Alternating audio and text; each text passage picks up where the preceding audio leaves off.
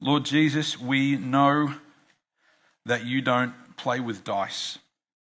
We know that there are things in this universe that do continue to behave the way you created them to. But Lord, we know that not a single one of us who is here this morning has ended up here by accident or just by chance.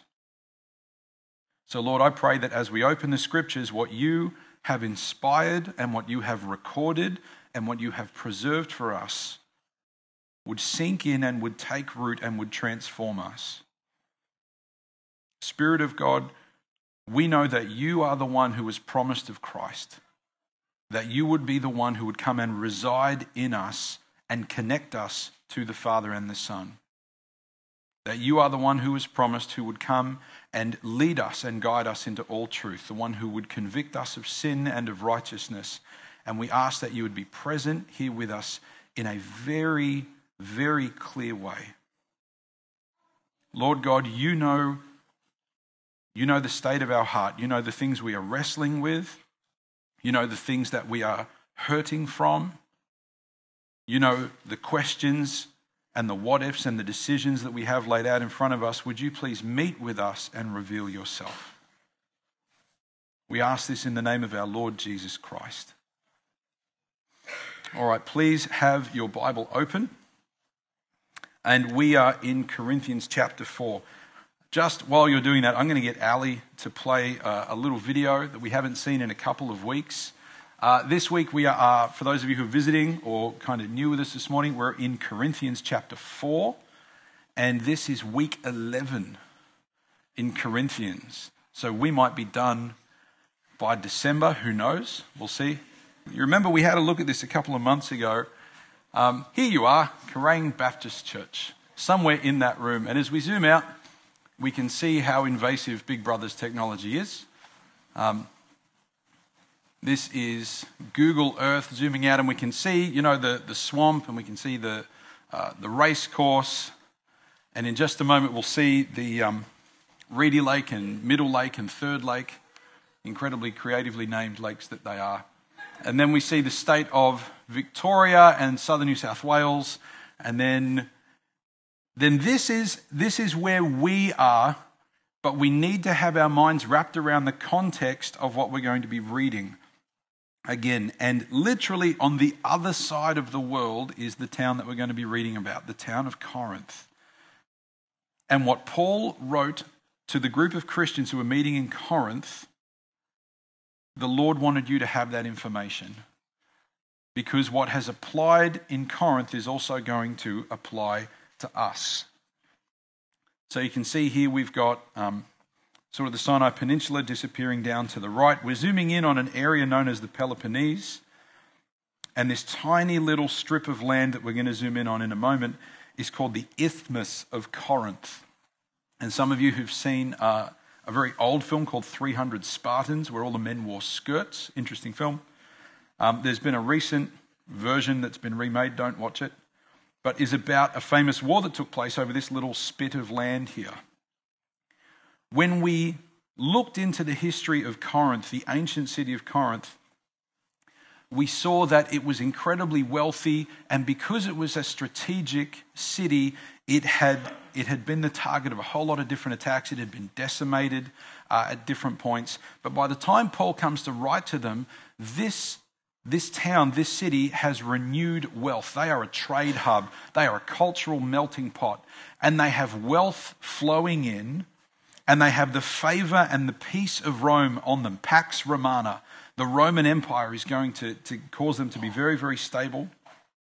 And so they have these hills up behind the town, and they have these centers of worship. And so by the time it comes to Paul writing to them, the whole town has this anticipation that they are set. They are going to be wealthy and powerful and influential. And the first 4 chapters of the book of Corinthians, if you found it, just let me know that you found it. Okay, a couple people, some knowing nods, good.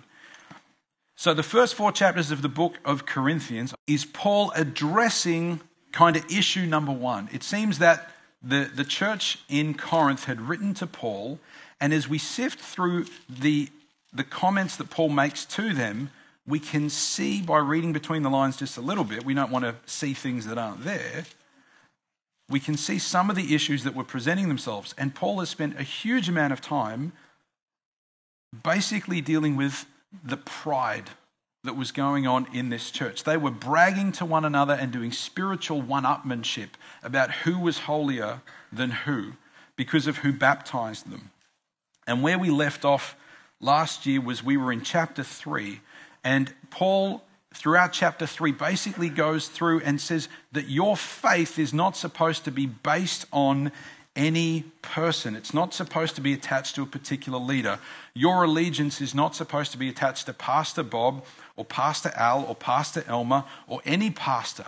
Your allegiance is supposed to be attached to Jesus. And a leader knows that they don't sit in the big seat. No minister, no priest, no bishop ultimately sits in the big seat. We are caretakers. We are shepherds under the chief shepherd who is Christ. And this is how Paul speaks about himself. Let's just read some of the last verses that we had a look at then in the first part of chapter 4. Verse 5, therefore judge nothing before the appointed time.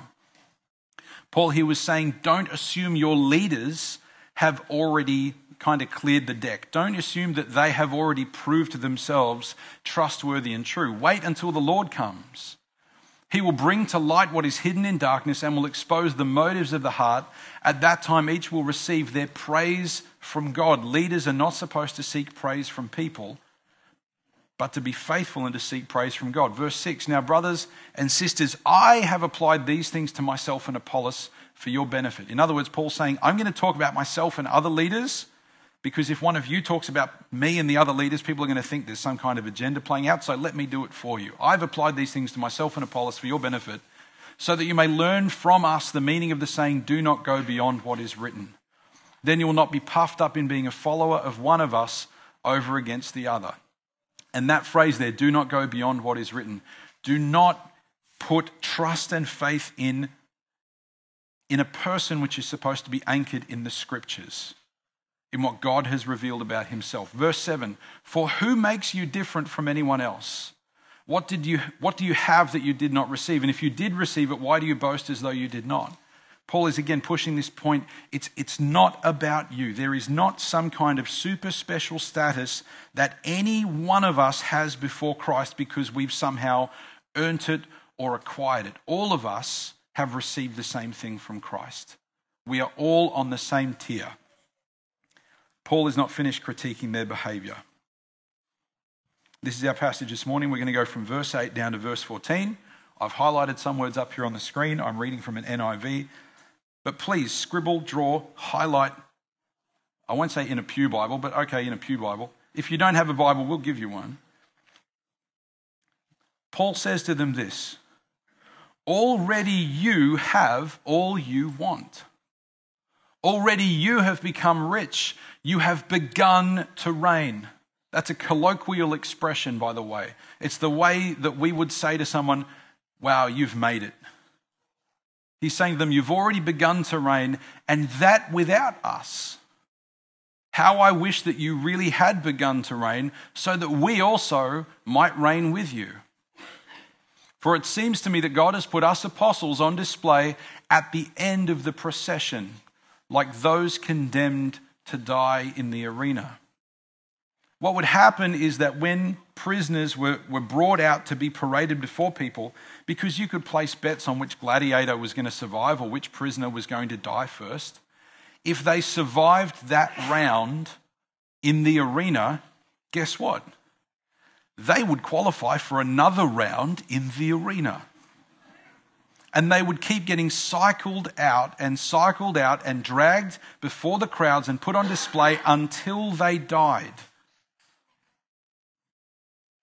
There's only like 2 or 3 mentions in history of gladiators who ended up leaving the arena. It was a place where you would send prisoners to die for entertainment and sport. That's the picture that Paul is using here. Halfway through verse 9, we, talking about himself as the apostles, we the apostles have been made a spectacle to the whole universe, to angels as well as to human beings. That's a big idea. We are fools for Christ, but you are so wise in Christ. We are weak, but you are strong. You are honored, we are dishonored. To this very hour, we go hungry and thirsty. We are in rags, we are brutally treated, we are homeless. We work hard with our own hands. When we are cursed, we bless. When we are persecuted, we endure it. When we are slandered, we answer kindly. We have become the scum of the earth, the garbage of the world right up to this moment. I'm writing this not to shame you, but to warn you as my dear children. And Paul is about to say to them, you should be following my example. I urge you to follow my example. That's where Paul's going with this. But we're going to sit with this idea. Very simple, very short little idea this morning. Paul spends a whole lot of time making a very clear contrast between the life of an apostle and then the life of these people who are claiming to be super spiritual. Really simple contrast. And why does Paul give them this contrast? It's right there in verse 14. I'm writing this not to shame you, but to warn you as my dear children. See, the Corinthian church had become a church full of pride. And have a look at what Paul mentions here as the main differences between them. Verse 8, you have all you want. You're comfortable, you're settled, you're financially secure. You have the peace of Rome. You have all that you want. You have become rich. You've begun to reign. You've made it. And then he says, how I wish that you really had made it. How I wish that Christ really had come, that you had started to reign, that Jesus had begun the restoration of all things, because then I could clock off being one of these people who's been put on display. That's the comparison that Paul here is making. That here is an incredibly rich, incredibly comfortable church full of people, and this is so far from Paul's own experience. Here in verse 10, we are fools for Christ, himself and the other apostles, but you are so wise in Christ. We're weak, but you are strong. You are honored, we are dishonored.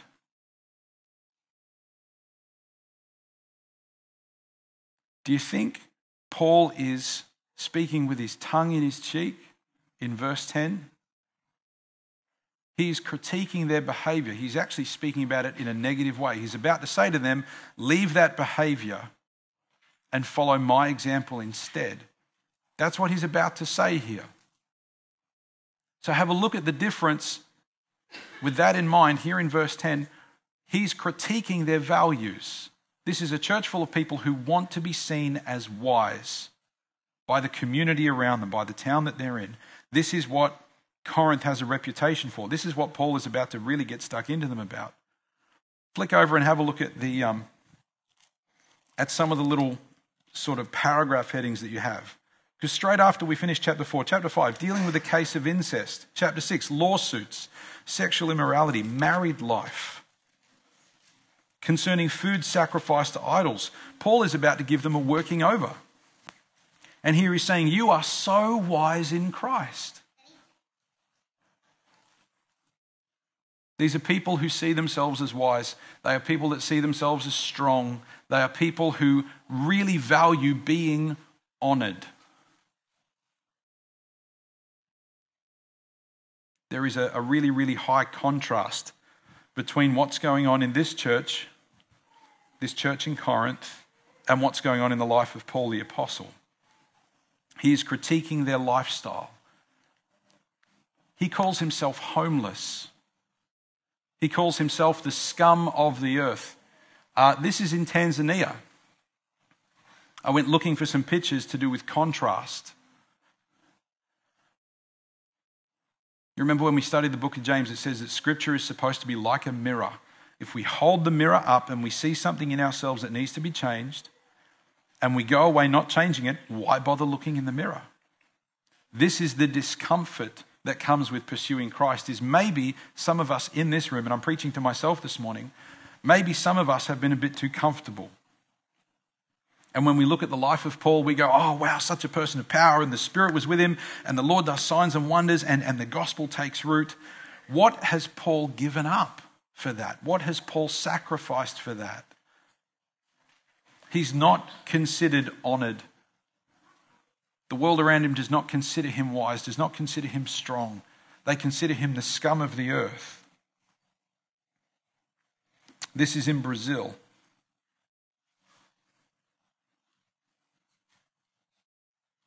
Is there a contrast between what you want and what you value and what Paul here is talking about as his own experience? Paul contrasts the public regard, the lifestyle of being an apostle, which literally means a sent one. He contrasts that with these people who've been bragging about being baptized by him and by the other apostles. And he's saying something does not add up. If these apostles are the source of their spiritual status, then why don't they look like apostles in the way that they live? Why do they seem to have different values? A number of years ago when I was living in Melbourne, I was a piano delivery person. There's no technical name for that apart from truck jockey. And what's cool is I was the navigator and you had to read a Melways. Anyone remember a Melways? Yeah, it's cool. Yeah. And the sound of a dial-up modem. Yeah. But where we would travel every now and then, we would go to places that otherwise I would have no reason to go to. And we went one time to deliver a piano to, I think it was St. Kevin's, which was a school, and there were other schools that we visited, like the Presbyterian Ladies College and the Methodist Ladies College and Carey Grammar and all these sort of places. And I asked the question of myself one time, because some of these places, their school fees are $45,000 per year per student. It's massive money, and I just went, what would Carey think if he was here? What would he think about that? Or the Methodist Ladies College, what would John Wesley think? What would he think? Here we have what Paul thinks of the Corinthian church. And so let's personalize this a little bit. What would Slade think coming and visiting Kerrang Baptist Church these days? What about Wilkin? What about some of the early reformers who wanted to shift power away from these political bishop figures and go, you know what, we are all the body of Christ. These people who were hunted and tortured and many of them killed for their faith. It's good for us to get a refresher of this going on from time to time. What would they think? Is there a contrast between the DNA that they had and our DNA when it comes to faith? Paul here says that this is a warning. I write this not to shame you, but to warn you. And I think we need to hear that this morning. If we are comfortable, if we are financially secure, if we do have our health, if we do feel like we've got a handle on the world and we're trying to get stuff to happen, there is not some kind of inherent wickedness in that. But if there is a severe contrast in the content of our faith, we must hear the same warning as the Corinthian church. What in my life tends more towards the experience of someone like Paul? Or what in my life tends more towards the reputation of the Corinthian church? Are we as a church family and are we as followers of Christ, as individuals, known for our acquisition of wealth and comfort and social status, or are we known for our sacrifice of wealth and comfort and social status? So the question really is, if the Spirit of God is bringing conviction right now to your heart and to my heart and to us as a community, if we go, you know what, there is a contrast there and I don't want there to be a contrast there, then our practical question must be, what prevents us from moving forward? What is there in your life that prevents you from moving forward with Christ? What do I need to give up, or what do I need to hold on to? So some questions. Question number 1 is this: what is the most recent thing you have given up as you pursue Jesus? Maybe something that you've given up owning, or maybe something you've given up doing, or something you've given up saying. And maybe it's the way other people think about you. Maybe it's people perceiving you as wise. Maybe it is a material thing. What is the most recent thing you've given up as you pursue Jesus? And if there's not something that clearly comes to mind, then maybe that's the question to take home today. Lord, how do I let go of some of these things in order to pursue you? Is there something holding me back? Second question: how are you managing the temptation to want other people to see you as strong or wise or to honor you? Because Paul was not seen as strong or wise, and he was certainly not honored. But if that's on our agenda, that can prevent us from following Christ. So how are you managing that temptation? Are you giving in to that? Are you bringing it before the Lord? How are you managing the temptation to be considered strong, wise, or to be honored?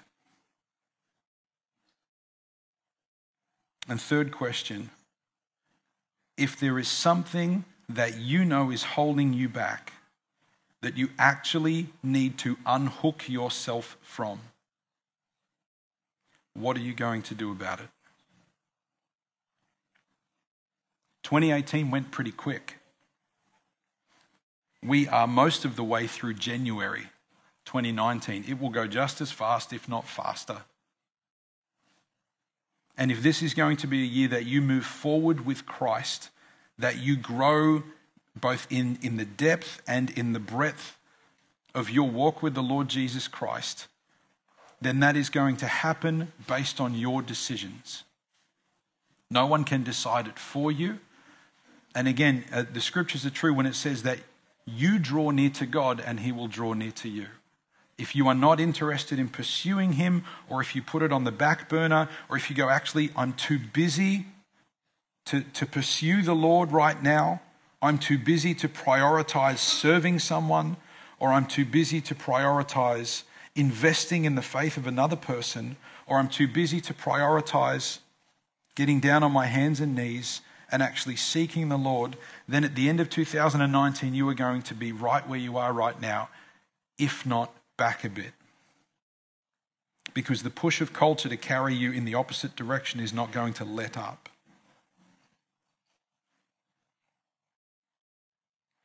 I say this not to shame you, but to warn you, says Paul. If there is a contrast between our faith and the faith of those who have imparted the gospel to us, then there's a warning there for us. We're going to have a look then next week at where Paul goes from here. It's about to be a very, very bumpy ride. Isn't that good? Good. Yeah. Might need to bring another cushion to sit on because it's going to be uncomfortable. It's good. But if you are passionate about pursuing Jesus, if there's stuff in your life that you want to pray through, that you need to talk through, my phone is always on. All right? If you are wanting to start serving, if you're wanting to start investing in the faith of other people, if you're wanting to operate more as a person who God has sent into the space where you find yourself, let's have that conversation. Let's not end 2019 and still be in the exact same place with the Lord that we've been in 2018. The Lord always, always, always has more of himself to reveal to us. Let's pray together. Lord Jesus, if this warning is for us, would you let us hear it, please? If there are things that we need to take on board as Paul's description of himself, Lord, if there are things that we need to part with out of our life, things like pride or wanting to be seen as wise or wanting to be honored by other people, Lord, journey us through that. Help us to have the right conversations to sort out our thinking and our feeling. But Lord God, we want this town and we want this region and we want our country to know who you are. We want to communicate that clearly. We want people to come into contact with you. Lord Jesus, would you give us boldness to face what's going on in our own hearts? Would you give us boldness to proclaim you? And would you give us wisdom to proclaim you faithfully, even if it costs us? Where we have wanted to follow you, where it actually hasn't been about you, where it's been about us and wanting to be respectable or to have public regard, Lord Jesus, lead us into repentance of that. Where we have wanted an easy ride or a free ride, where we have not wanted to make disciples of other people, where we have not wanted to serve, or where we have not prioritized what you have given us to do, Lord God, would you lead us in repentance around that? And Lord God, would you give us such a passion to lay hold of you? Would this be a year where we see remarkable steps forward for us as individuals and for us as a community, following hard after you and your mission and your passion for the people we see around us? Lord Jesus, would you come? Would you come and be amongst us by your Spirit? Lord, we do pray that we would know conviction of sin and righteousness. We do ask that you would give dreams and visions as you desire, that you would reveal yourself, illuminate the scriptures, change people's hearts, journey us through all the mess of life. Lord Jesus, we are your people. We commit ourselves to you because of your blood and your sacrifice and your Spirit. We ask this in your precious name, Lord Jesus. Max, would you please come and lead us in a song as we finish this morning?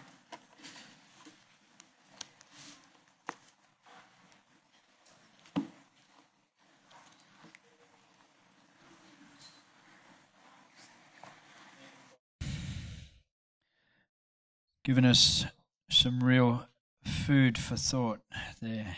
And none of us have made it, have we? We've still got a way to go. But we can praise God for who he is